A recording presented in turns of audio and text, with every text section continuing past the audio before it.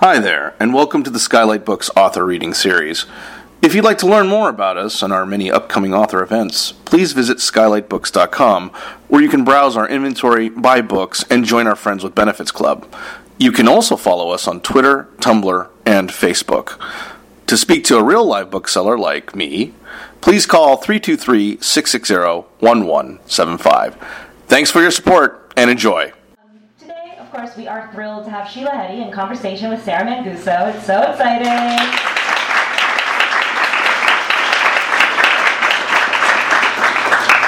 It's a delight to welcome back Sarah Manguso. She's the author of 7 books, including my personal favorite, 300 Arguments, a short book composed entirely of a long book's quotable passages. It's inventive, it's witty, and it's such a friendly book. I notice in my apartment, that is always the one people pick up. But it's also just very exciting to welcome back the famous Sheila Heti. How should a person be famous? She did it. She's also the author of 7 books, which I didn't quite realize until I saw these two have this magical thing in common. It feels so lucky. I just wanted to talk a little bit about the book itself. In fact, I wanted to talk about the author photo, because I have seen a lot of author photos, and I love this one. She's in profile, she's in motion, and she's out of focus, and it's such a perfect marriage of form and function. You get an idea of what she looks like, but it's not 100%. And I'll say, working here, it's interesting, you've heard that advice, don't judge a book by its cover, which is great advice for life. But for books, if you really know about books, it's kind of not the greatest advice. You sort of can judge a book, and there is something so pleasingly comprehensive about Sheila Heti's approach to aesthetics, and you really see it in every aspect of the book, which I love. And also, both of these authors are exemplifying a new moment in literature where these books are experimental without being flashy, and they're experimental while also being accessible. But I will say I'm not immune to glamour, and my goodness, motherhood has gotten so much praise. It has been called subtle, exceptional, riveting, incisive, original, honest, beautiful, brilliant, challenging, thrilling, funny, innovative, elegant, provocative, significant, freewheeling, and ingenious. Let's please give a warm round of applause.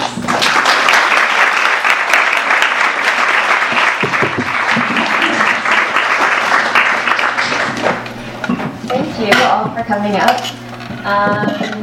Thanks, Sarah, for doing this. This was my idea to have wonderful Sarah Manguso. Yeah, I never get to see you. Yes. So this is just going to be the conversation that we would otherwise be having. It's over email, and I've broken the chair already somehow. Sorry, I'll fix that again for you. Let's see. It might be so indie here at Skylight. There we go. Thank you for the very gracious introduction. Yes. Right. Okay. So I'm more or less in charge, and I think about halfway through, I know there are a lot of people in the audience who are going to want to ask Sheila questions about her new book, and so there will be plenty of time to do that. So I want to start with sort of I was trying to think about when we started talking about motherhood, you and and I think it was in 2010. In this city? In this very city. Neither of us lived here. I think I just moved here. You were visiting, and we created a pact. And would you mind sharing what the pact was? What was the name of the restaurant we were at? I don't know. It was downtown. Something French Dip. It was like a place where you could dip your hamburger in. Philippe's French Dip. Yeah. So I remember that very vividly. We were sitting in a booth, and you didn't have a child at that point, and we said that we would both have children. We both have one child. We both had one child, so we made a pact because we wanted to write from the point of view of being mothers. Mm-hmm. That was part of it as well. Yeah, and we saw so many women of our age cohort who were artists and writers, and they seemed to be functioning and sane, and so doing that was like the research that we did to decide that it would be okay for us to have a child. Yeah, and then you proceeded to have a child. And then you broke the pact. Yes. And when you broke it, very good idea to have a child just for. I also had a pact that I would lose my virginity with a friend in bed at the same time, holding hands, and I broke that pact too. So. Oh wow. There's certain pacts you have to break. That's amazing. I never knew that. To make yourself feel good, and then you have to break them because they're ridiculous. I lost my virginity to a Canadian, and we were a different Canadian, and we were But we were very It much goes around. like holding hands and losing virginity together, and it was very. Not holding hands with the guy, holding hands with the girlfriend in the same bed. Oh, the girlfriend? My friend and I were Okay, gonna that's hold much hands more while avant separately garde than having what I did. virginity lost. Yeah, no, I Explained did that very well. Because you can't I did it the believe dumb it. way. You don't want to do that. No, I did it the stupid way.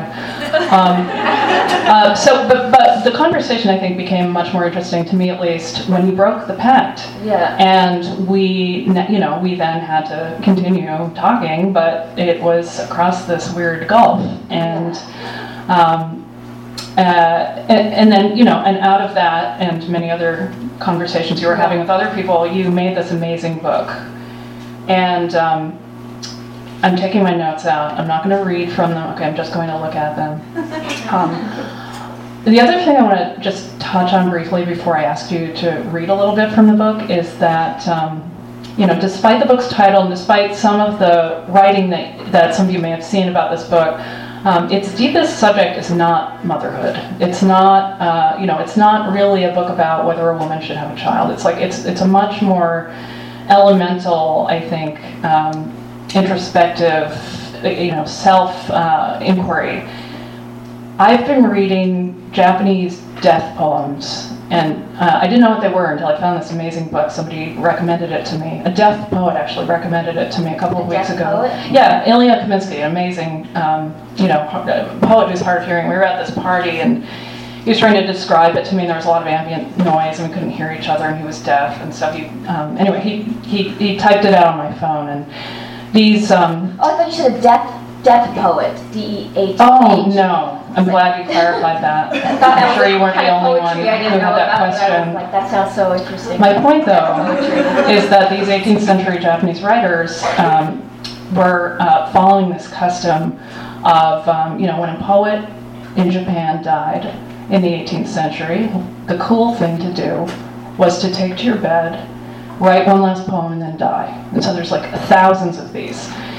And reading through them, I thought, that is exactly what Sheila did with this book. I mean, without dying, but you stood at the precipice and you wrote about that lived experience of doubt, and then you found a way across that was, it's dramatized in the book, but it's also just totally private. And so I think, rather than including this book in the sort of, the greater conversation about books about motherhood that are coming out this year, many of which are, more specifically about motherhood, I think your book stands apart from them. And so I think maybe it would be good for you to read from the very beginning, including the notes. Okay, and before I read, I want to also say, just to talk really briefly, that Sarah was a huge, there's a number of friends who I talked a lot about motherhood with, but you said something to me that was really key early on when I was talking about, the back and forth, and when I was breaking the pact, and you were sort of saying the agony of not knowing what you're going to do is much worse than having a child, which is nothing like what the period that precedes it and wondering about it is. And you were I'm so glad to be out of that place that you're in. And I hadn't known it was a place until you said that. And I remember thinking I have to stay here longer. I gotta. If it's a place for you and it's a place for me, then it's actually a space to inhabit. And I have you to thank, because it wouldn't have occurred to me that there was something in that moment and in that indecision and doubt. Okay, so you wanted me to read from the very beginning, including the notes before the book. So this is the note that starts the book. Note: flipping 3 coins is a technique used by people who consult the I Ching, a divination system that originated in China over 3,000 years ago. Kings used it in times of war, and regular people used it to help them with life problems. By flipping 3 coins 6 times, one of 64 states is revealed, and a text elaborates their meaning. Confucius, one of the most important interpreters of the I Ching, said that if he had 50 years to spare, he would devote them to the book study. The original text of the I Ching is poetic, dense, highly symbolic, and intricately systematic, profoundly philosophical, cosmological in its sweep, and notoriously arcane. In the pages that follow, 3 coins are used. a technique inspired by the I Ching, but not the actual I Ching, which is something different. A further note. In this book, all results from the flipping of coins result from the flipping of actual coins. Motherhood. I often beheld the world at a great distance, or I didn't behold it at all. At every moment, birds passed by overhead that I did not see, clouds and bees, the rustling of breezes, the sun on my flesh. I lived only in the grayish, insensate world of my mind, where I tried to reason everything out and came to no conclusions. I wished to have the time to put together a worldview, but there was never enough time, and also, those who had it seemed to have had it from a very young age. They didn't begin it at 40. Literature, I knew, was the only thing that could be begun at 40. If you were 40, beginning it, you could be said to be young. In everything else, I was old. All the boats were far off, away from the shore, while I was still making my way to the shore. I hadn't even found my boat yet. The girl who was staying with us, she was 12, made me see my own limitations as no one else had. My frailty, my obedience, my petty rebellions, most of all, my ignorance and sentimentality. When I entered the living room in the morning, half a hot dog was on the table. I called it a banana. Then I knew I was too old for this world, that she had quite naturally surpassed me and would continue to transform the grayish and muddy landscape of my mind into a solid and concrete thing, utterly apart from me, indeed not me at all, was my only hope. I didn't know what this solid form would be, or what shape it would take. I only knew that I had to create a powerful monster, since I was such a weak one. I had to create a monster apart from me, that knew more than I knew, had a worldview, and did not get such simple words wrong. Flipping 3 coins on a desk. 2 or 3 heads yes, 2 or 3 tails no. Is this book a good idea? Yes. Is the time to start it now? Yes. Here in Toronto? Yes. So then there's nothing to be worried about? Yes. Yes, there's nothing to be worried about? No. Should I be worried? Yes. What should I be worried about? My soul? Yes. Will reading help my soul? Yes. Will being quiet help my soul? Yes. Will this book help my soul? Yes. So then I'm doing everything right? No. Am I handling my relationship wrong? No. Am I wrong in ignoring the suffering of others? No. Am I wrong in ignoring the political world? No. Am I wrong in not being grateful for the life I have? Yes. And the things I can do with it, having this time and prosperity? No. Having my particular being? Yes. Is the time for worrying about my particular being over? Yes. Is this the time to begin thinking about the soul of time? Yes. Do I have everything I need to begin? Yes. Should I start at the beginning and move straight through to the end? No. Should I do whatever I feel like, then stitch it all together later? No. Should I start at the beginning, not knowing what will come next? Yes. Is this conversation the beginning? Yes. How about those rolls of colored tape Erica bought me sitting over there? Should I use them somehow? No. Should I just let them sit there and look at them? No. Should I give them back to her? No. Should I hide them from sight? Yes. In the cupboard? Yes. It's going to be so hard not thinking about myself, but rather thinking about the soul of time. I have so little practice thinking about the soul of time and so much practice thinking about myself. But nothing is easy at the start. The phrase the soul of time has been with me since Catherine and I took that trip to New York over New Year's Eve several months ago. It was in my head shortly before that trip, too. I remember explaining it to her in detail on the subway platform. We were staying at Teresa and Walter's apartment. They were out of town visiting family over Christmas. I threw up that night drunk in their toilet, but this was much earlier in the day. Was it December 31st? No. Funny, I don't remember it being cold and I don't remember wearing a coat. Was it January 1st? No. December 30th? No. Was it some other trip entirely? Yes. I don't think it was. I was explaining to Catherine about the soul of time, about how either we as individuals have no souls, but experience a sort of collective soul that either belongs to time or is time, or that our lives, we are time's soul. I wasn't entirely clear on which one it was. The idea was in its infancy and still is today. She got very excited. Well, I found the idea that my soul was not my possession very comforting, that either my life was an expression of time's soul or that my soul was time. I don't know if I'm getting it right. Am I? No. No, I hope to understand better what I meant on the subway platform and what so excited my dear friend Catherine. This will be my stated purpose, my design or agenda in writing this. To understand what it means, the soul of time, or to explain it to myself. Is that a good premise for this book? No. Is it too narrow? Yes. Can the soul of time be involved? No. Am I allowed to betray you? Yes. Then that's definitely partly what this book will be about. Maybe I shouldn't have said that I wanted to explain it to myself, but rather explain it to other people. Is that better? No. To embody it rather than explain it? Yes. I have a headache. I'm so tired. I shouldn't have taken that nap. But if I hadn't taken that nap, I would be in an even worse mood than I am right now, right? No. Today I cried as Miles was leaving the house. When he asked why, I said it was because I had nothing to do. He said, "You're a writer. You have the Bonjour Philippine book, you have the I Ching book, you have the Simone Weil book. Why don't you work on one of those?" He hesitated before bringing up the Simone Weil book because it was his idea that I write about the ideas of Simone Weil. And right after he said it several weeks ago, both he and I became uncomfortable that he should suggest a book idea to me. I rejected it outright to his face, but around noon I started work on a book about Simone Weil.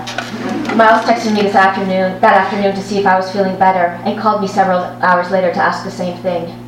It's really him I should be worried about, not him who should be worried about me, because he is the one who just started working and has no time to study, right? No. It's for both of us to be concerned about each other? Yes. I beat myself up over everything. Around noon today, I took a drive in the country with my father.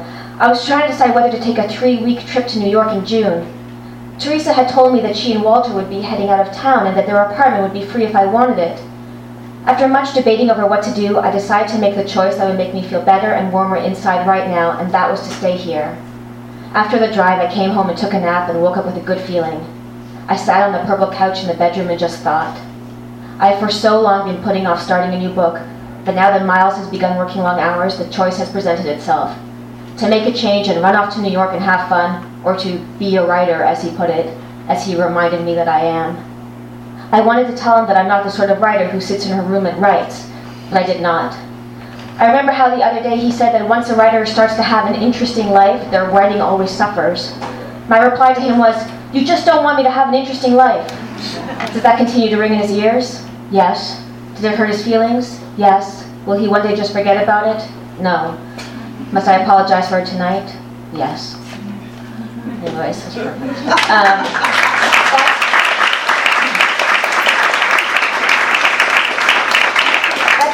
Whole book, the coin thing, it like weaves in and out of that, and there's a lot of passages that are just writing without that device as well. I think it's the best way to have begun though, because it immediately forces a reader to think, oh, I'm supposed to decide whether she's in control or not.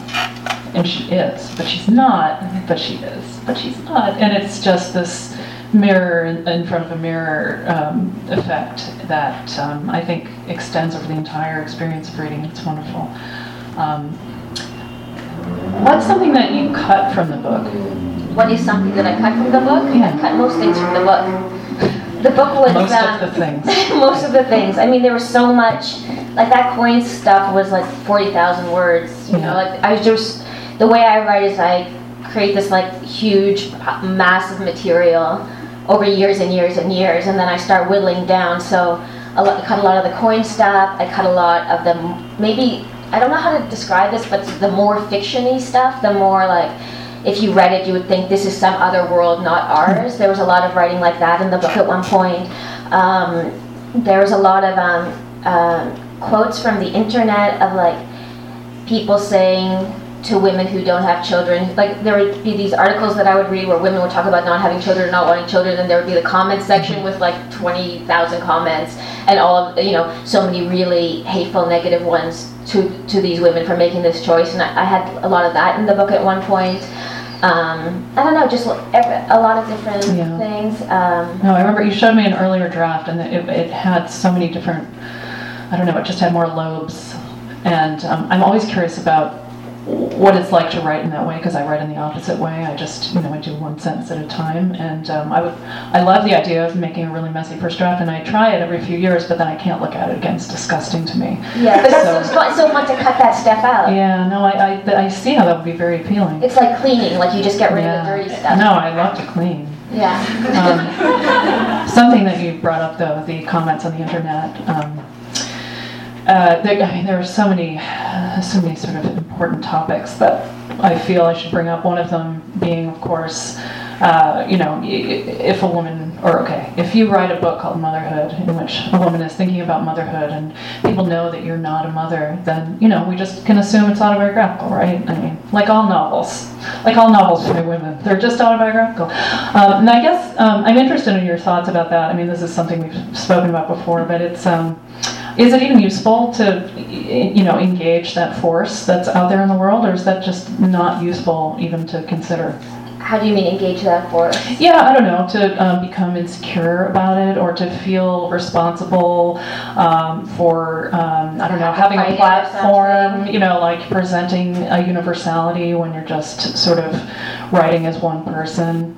I'm just thinking about all the types of negative internet comments. There's I think the problem that women, even if you call it a novel, and obviously it's about a writer, and obviously it's a woman, and she lives in Toronto, and then to assume that everything, therefore, in the book is exactly my experience, I do find that aggravating, and I find it, insulting, and I think that to me, I understand it to be a way of saying, women don't have, a woman that can't have an imagination, all she can really write about or think about is herself, and that somehow you're trapped in your own body in this way, and you're trapped in your own experience in a way. And so when people make that mistake in reviews, I understand why they're making it, but I also feel like if it's called a novel, why not just accept that?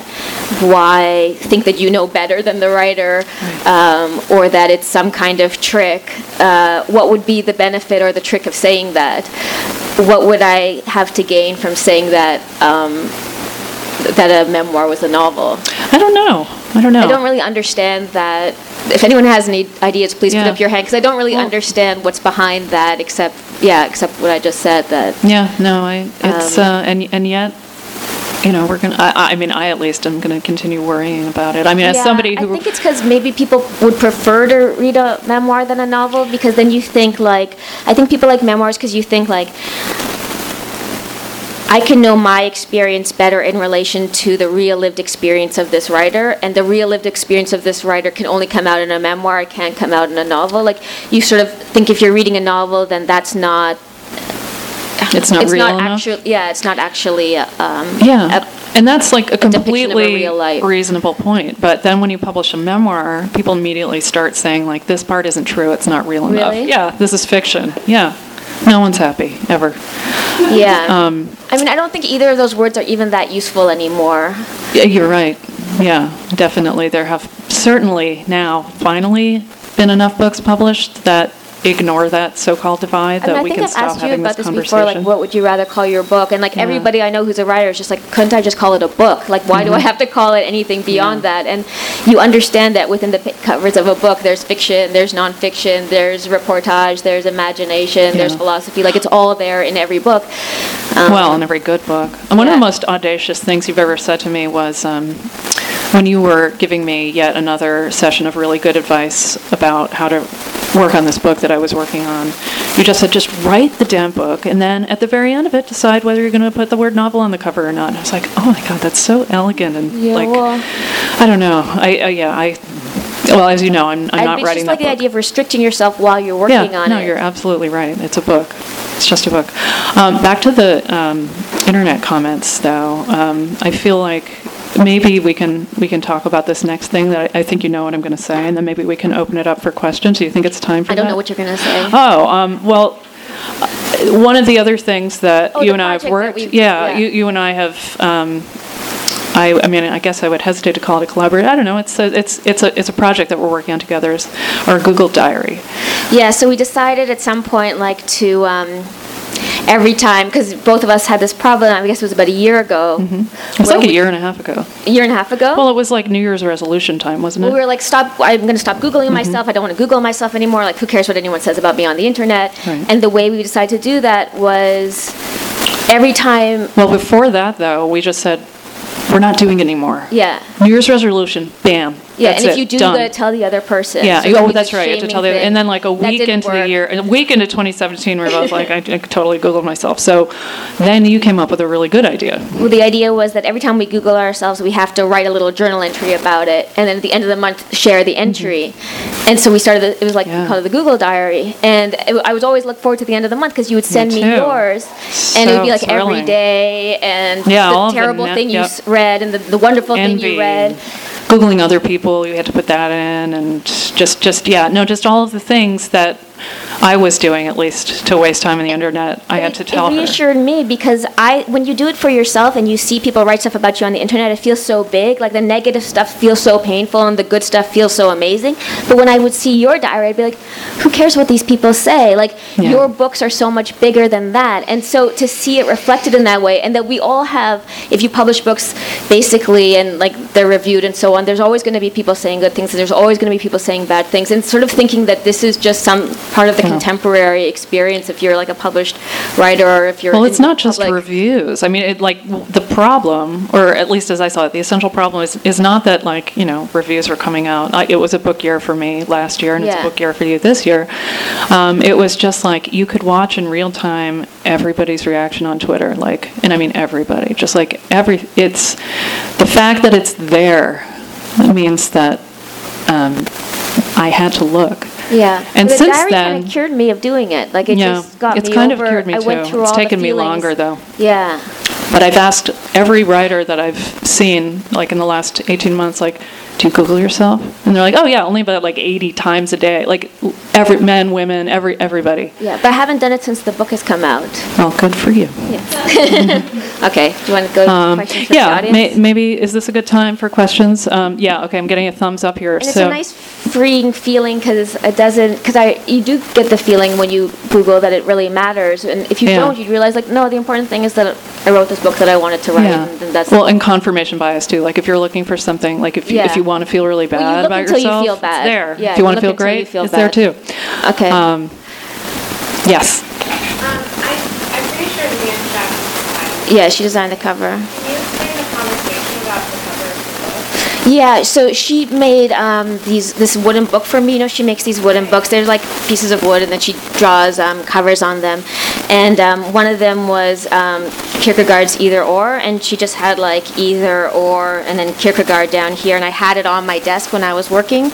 And so when it came time for the book to be done, I thought, well, I mean, she's my friend and she's such a great artist, and I wanted her to do the book. So this is the design we ended up with, which sort of echoes the Either Or that she made for me. But we went through 40 different covers. I mean, she made so many, and my friend Catherine Burrell, who's in the audience, one of the covers they gave me, I was just feeling kind of exhausted, and I was like, yeah, it's good enough. And she's like, it's not good enough. You got to keep pushing. Your work is not done. You can't just write the book. You got to make it have the right cover. And so, as a result, we have a very beautiful cover. But it really took you're kind of exhausted when you're done the book, and then to fight the publisher about the cover is this whole other exhaustion. But I'm really happy with how it turned out. And she did the cover in Canada and the UK as well, which are different from this, but they all kind of look like triplets or something. They have DNA in common. I'm very happy that it's so nice because I feel like I've never had a cover before that I felt like it was the one that I really wanted. Yeah. Any other questions? Yeah. I was so moved by Hush and it was one of those books. You're one of those writers that I'll read 4 chapters and I feel so alive that I have to put it down and start writing myself. Oh, that's great. My thoughts just really start flowing out and then crystallizing in a really amazing way. Thanks. And I'm curious who's a writer like that. Who's a writer like that for me? Who is a writer like that for me? Oscar Wilde. I feel very excited about writing in that same way, and I'm just writers that have sort of a philosophical spirit, or like talk about aesthetics, or if I read, like I'm reading a book right now called The Hatred of Literature by William Marx, Marx, and it's very interesting, and it's about this whole idea that sort of since Plato, like that why does culture hate literature? Why is literature considered such a disruptive force, and not even only disruptive like in a positive way, but in a negative way. Like, he just goes through the history of why writers and literatures hate it. And when I read that book, I feel like I want to write, because it's interesting to be sort of plugged into like what you can really do in literature, and it makes it seem like a more exciting power that you have. But yeah, I don't know. There's William Marx. It's called The Hatred of Literature. Yeah, it just came out a couple months ago. Any other questions? Yep. Were you still personally wrestling with your decision about how long you were writing, or how writing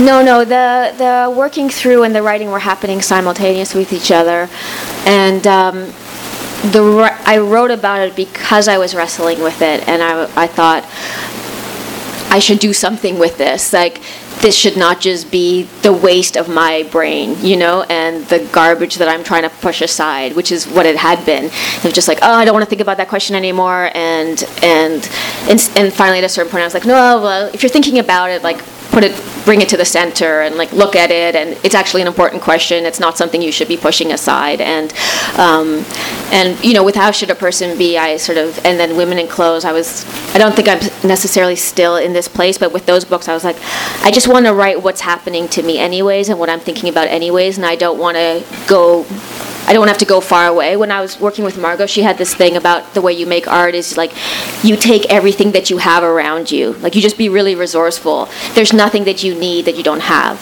And so that idea, I think, was in my mind with writing this book, or it had just become part of my cells. Like, oh yeah, you don't need to go out and look for an idea. Everything you need is right there. And so yeah, it became the subject of the book. And basically, the wrestling finished with the completion of the book, except for last month, where I was waiting for the book to come out, and it felt like before a book comes out, when your book is done and then before it comes out, you feel like the book is actually out, but it has had no actual effect on the world, and you've completely failed, and somehow the book is done, but it's out, but it's not out. It's this horrible limbo.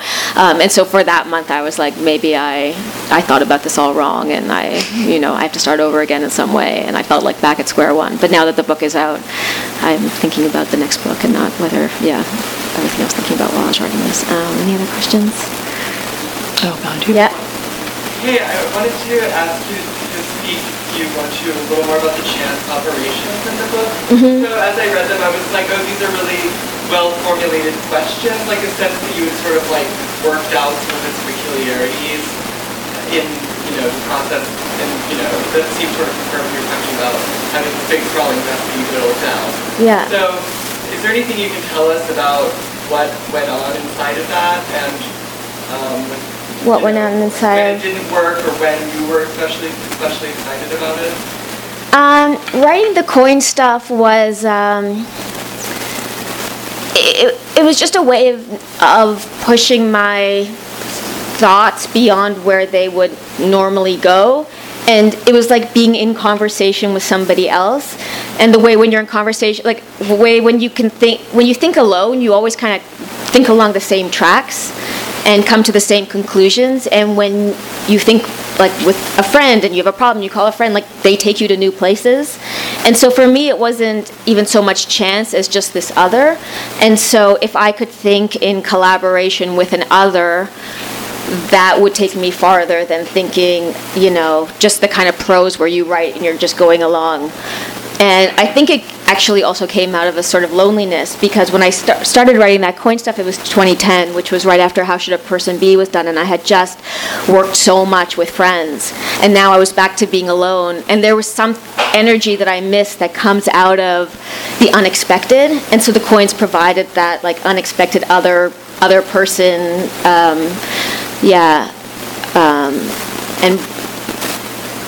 and then the coins I only worked like that for about 2 or 3 years, and or maybe 2 years, and then I kind of got tired of it and just felt like I'd come to the end of that, and then I was ready to write more of the stuff that was more soliloquy-like. Yeah. Any other questions? There's another one behind you. Oh, yeah. When you play with form, how predetermined is that? Like when you set out on this adventure, do you think I'm going to use images and it's going to look like this on the page, or does that happen organically? You're talking, the questions about playing with form and how much is it prepared in advance that I know where it's going to go. No, it's pretty organic. Like when the pictures come in, it's just because the picture, suddenly it's like, oh, there needs to be a picture here, or, with the coin stuff that just came out of like a real place. And then knitting it together, I actually don't really like books that have a very choppy feeling. So all those different forms, I feel like at a certain point I just want to try to smooth it out and make it seem like it's continuous with itself, and knit it together. Because I don't want like a patchwork book. But in the process of writing, like I want to write what I'm really thinking about in that moment, or I want to write in the form that I really feel like writing about in that moment. Because for me, writing doesn't happen in a okay, it's 9 o'clock, I'll sit down and I'll write for 3 hours. It doesn't happen in that way. It happens I have a feeling where I need to write, and then I write. And for me, discipline is about always following that feeling that I need to write, because if you don't, you're going to like miss something important that can only be said in that moment, because that moment has its own constellation of influences, and like the dream you had last night and the person you talked to 3 days ago, and like that all needs to come out in that moment of writing. So for me, that's what discipline is, and so as a result, like it takes different forms. Yeah. Any other questions? So I'm curious about your energy. Where you get the energy from the people you interact with, less about yeah. That's that virtual realm versus real. I'm thinking about this book here. Yeah. I'm thinking about the other cities that you've gone to. Yeah. How does it impact you? And are you taking it in, or is it just you're on? No, as you see, like I can barely look at the audience.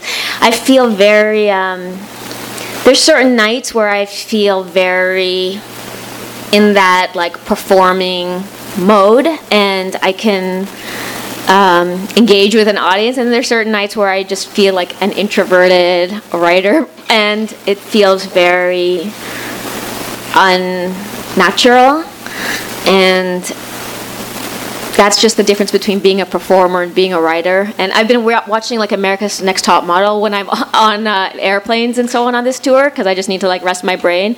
And the thing that I get from that show is like, as a model, you have to be good at every single aspect of being a model. Like you have to be good at this part and interviews and go-sees and da-da-da. And I sort of like the idea of these girls that have to do every aspect of the job well.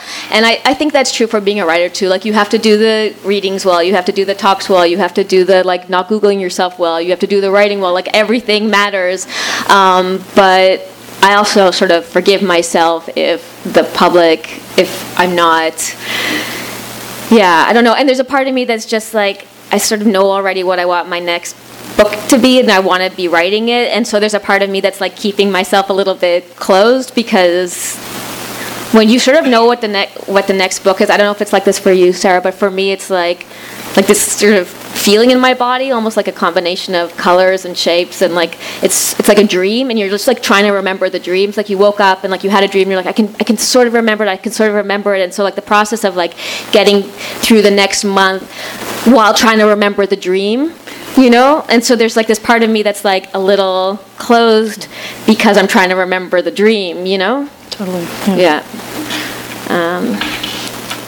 Yes. As we get older, I feel like people women who decide not to have children just dwindles more and more. That's something I hadn't really expected from the womanist aspect of that. Sure. And I really like the way you treated freedom, and I understand that. How did you sort of make that mental switch to the life? What do you mean as freedom? Because I think it still can feel lonely. I mean, I think it can feel lonely, and it's nice if you can integrate your friends' families into your life and integrate yourself into your friends' life with their children.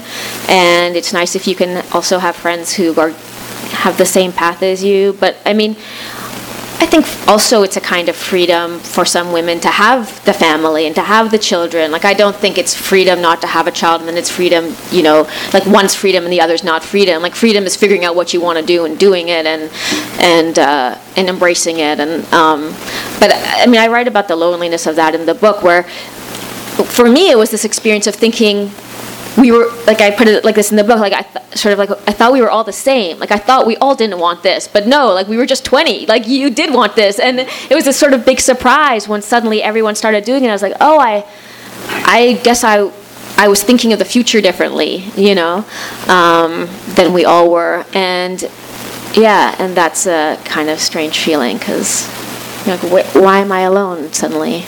Yeah. How are we doing for time? Oh, yes? How do you see motherhood in the context of this cultural moment? Like, why is this the moment? I mean, for me, it's like I started writing it in 2010, and so it's just, I don't know what to say about this cultural moment. You mean like Me Too and stuff? Or whatever, yeah, whatever. I mean, to me, that feels lucky. I mean, when I was writing the book, I thought, I mean, I kind of knew, like, at a certain point, when I saw the Republican debate, I was like, oh, that Donald Trump is going to be the president. Like, from Canada, I was like, I called it, you know, and my friends and I had this bet, and I was like, no, it's good. And I don't want to get into that because we're not talking about him tonight. But before that Republican, when they were all on the stage together, I thought we were going to be moving into a Hillary Clinton world. And I was like, oh, that'll be so great for the book. Like, the book will come out in, like, Hillary Clinton world, and, like, everyone will be interested in women's issues and whatever. And as we know, it's like Donald Trump is president, but, like, people are interested in women's issues, like, in reaction, which was so unpredictable for me. And it's interesting, like, I always think about my books in relation to who the American president is, because when I wrote my book Tickner, it's like this book about this very, very introspective man, and, like, George Bush became president. I was like, this is not the time for the introspective man. Like, this is a really bad world for my book to be coming out. And so I always think about that. But I think, like, in terms of the book coming out now, it's like good luck timing, you know. And yeah, there's just, like, so many interesting books coming out right now, but about this subject. But as Sarah's saying, like, it's not just about motherhood and da-da-da-da-da. Yeah, I don't think it is. Yeah, and I don't think it is, too. And I think it's just the easiest way to talk about it is, like, whether or not to have a child. Like, somebody said it was, like, a red herring or a MacGuffin or whatever. And I think did somebody say that? I'm so glad. I haven't seen that. I think that's kind of true. Very much, Yeah, but you need a spine, you know? Yeah. You can't just be like, it's about the soul of time, you know?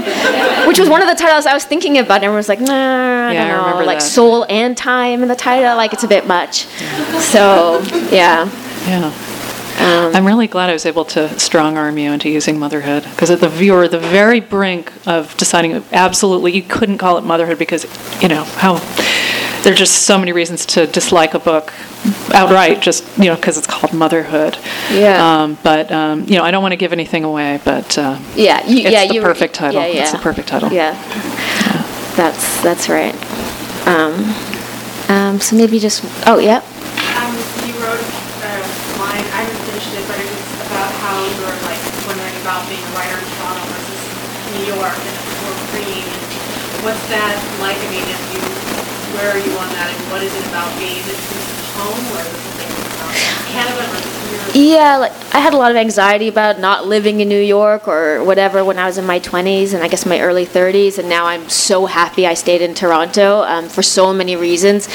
Healthcare, I don't have to teach. Like, all my friends who are writers in America, like, have to teach because you need healthcare, and, like, in Canada, all my friends can more or less cobble together their existence from, like, odd jobs and whatever, and that's really good if you're a writer because you have more time to write. And I just think it's wherever you are living, that the ethos of that place is going to come into your work, and that's what you're transmitting to the world.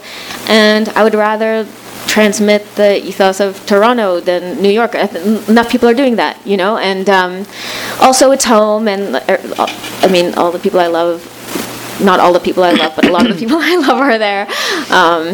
And And yeah, it's just Coleman family, and also there's just like this part of me that feels like you're fated to be in the place you were born. That's just me.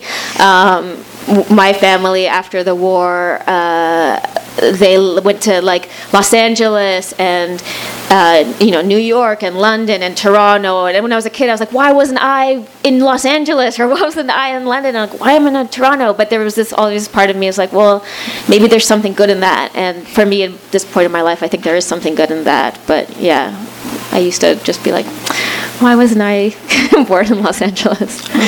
Yeah. What about you? Well, you travel a lot more than I do. You move around a lot. Oh, well, yeah, I've moved around a bit. I come from this isn't really about me, but I'm from Boston and I don't want to live there. Yeah. So I sort of smiled when he said, you're destined to stay where you've lived. It's a very old world sort of belief, I think. I just don't want to have to make the decision. Like, it's just Toronto's nice to a good place to be a writer, I think. Yeah. Having been there once, I feel I can say that. Of course, in New York, there are 1,000 other writers trying to do what you're doing. I lived there one summer, and I couldn't write well there. Yeah, it's a different experience, for sure. Yeah, you constantly feel like, it's like, why should I write? Like, she's writing, he's writing, like, who needs my writing? Yeah. Okay. Should we wrap it up? Is there one more? Okay. Okay, thank you. Thanks so much. Buy Sheila's books.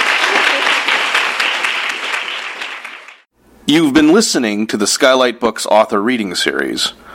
Don't forget, you can listen to this and all of our other great podcasts at skylightbooks.com. Thanks again for stopping by, and we hope to see you soon.